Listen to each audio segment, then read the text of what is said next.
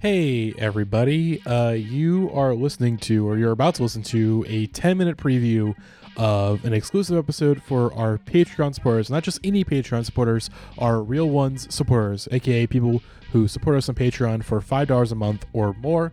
If you want to hear the full episode, hey, hit our Patreon at patreon.com/indianspodcast. Support us for $5 a month, and you'll get the full episode. And, if you support us at the lower tier at $1 a month or whatnot, hey, you'll get the first episode as we are making that available to all of our Patreon supporters if you want to hear the first link and build. But for right now, hear the first 10 minutes of this episode right about now.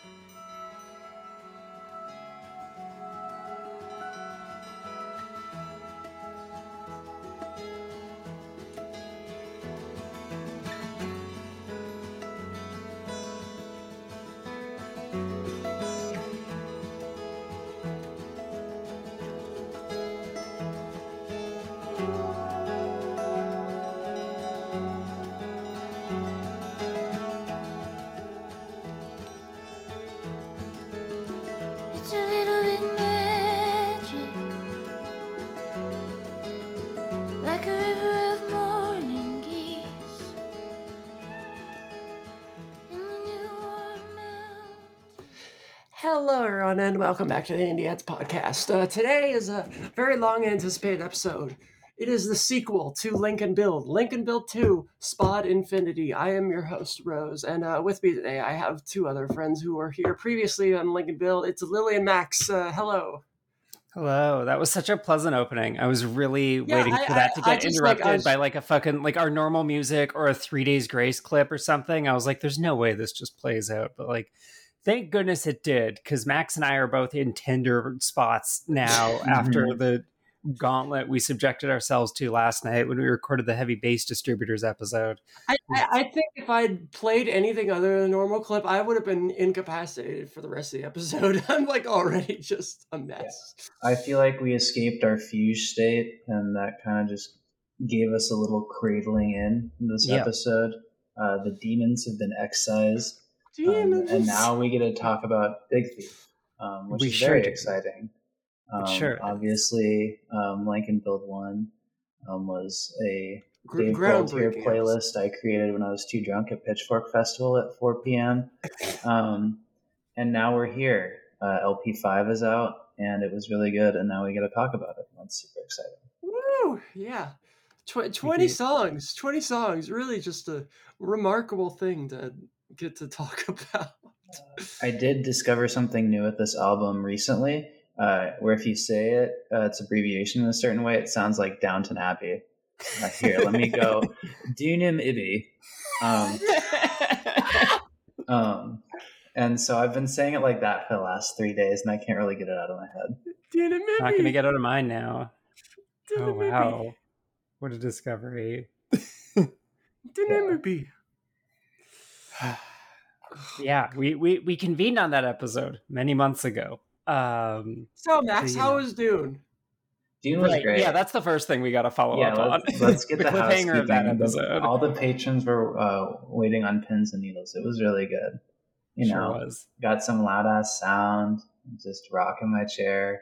I didn't get to talk about songs much. I don't know if I really had a lot to say about songs. This episode is going to be talking a lot more about Big Thief, though, than Adrian Lenker's solo stuff, which is kind of exciting. I think there is some untouched ground that we still have to go into. Yes, I don't know about how much about their previous discography we'll get into, but of course, a lot of it does help set precedent for the new album, both in how they build on their previous sounds and kind of venture into new territories and break into things that we've never really heard from them before. Yeah, and to that point, like there was also a lot of ground that we didn't realize was untouched when we recorded that episode, because this album invents like 3 different new kinds of Big Thief song that we did not see coming. Yeah, like back around the time we were recording the episode, I was like, oh, it's going to be like their new Adventures in Hi-Fi, which is just like a record that kind of spans all the sounds they've ever done. And like,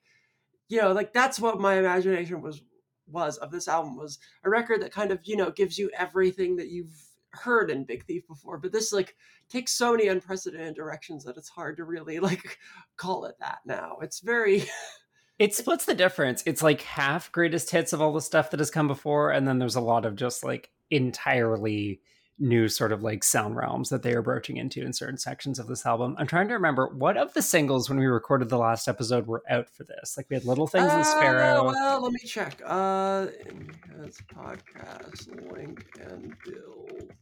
I believe we recorded in November. November 28th was when it came out. So it came out, but we recorded it on the opening night of Dune, which was definitely like late October. That'll give me, because they have like news posts for everything. I think most of the last two singles batches might not have been out yet. The Simswarm wasn't out for sure. It was anything before the new year, basically, I think. We had, no, we had up to, wow, okay, I'm glad we looked into this. No Reason, Spud Infinity, Simulation Swarm, and those were the ones that weren't out.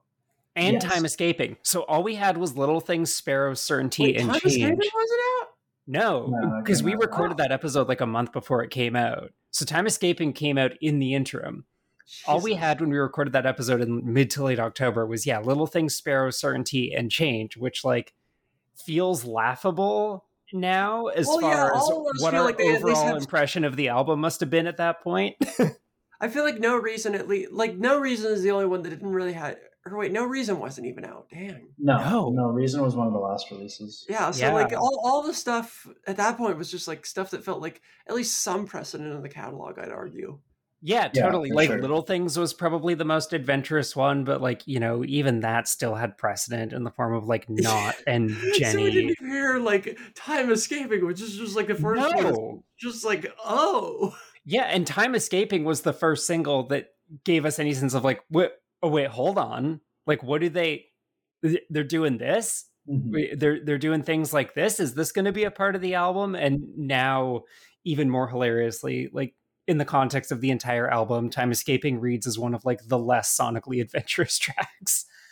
Whereas at the time, it felt like there was nothing like this. It's just that, it was the first tier of unprecedented Big Thief song on this album.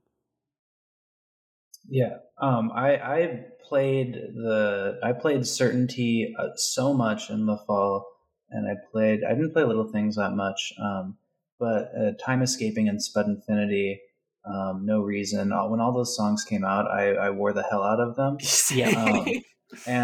Normally after albums release, after a certain amount of time, like the singles blend in to the rest of the album, and you don't necessarily forget, but like you start to view them as a cohesive thing, and it still hasn't happened for me. I still, especially since the singles in this album are all stacked at the front, it definitely feels like when I play this album, it's, I'm listening to the singles right now, and then the title track's in there, and it's like, ooh. And then you get through Little Things, and then Heavy Ben just kind of hits you. The strings and like the little Kelly Leon's like little choral flourish in there is a great way to kind of like kick your brain into a different gear. Yeah, I think that's the point. As I said, when we were like doing our first listen, like that was the point where I started like fully soy facing of like, holy crap, like capital W, what are they doing? And from that point on, like each track that did not, only No Reason and Simulation Swarm on the second disc had been released. And so it was just this like constant barrage of left hooks of like, what could possibly come next? Because this album just kind of blows the door open on the fact that Big Thief can, I guess, just do whatever the hell they feel like doing now and get away with it.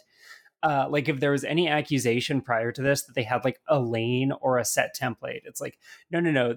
Like if they gravitate towards a sound, they have the sufficient songwriting chops and instrumental chops to like absolutely nail that sound. Yeah, I mean, we'll get into it later, but like the audacity of like a run like Heavy Ben, Flower Blood, Blurred View, and Red Moon is just like, oh my god, this band could just do anything. Yeah, and that's what's really wild about this album is I think like even as diehards heading into this album, we all thought we had more or less like a set idea of what Big Thief could do and like what it meant for a Big Thief album to be a Big Thief album, and then there are long stretches of this album that just completely blow that up in your face.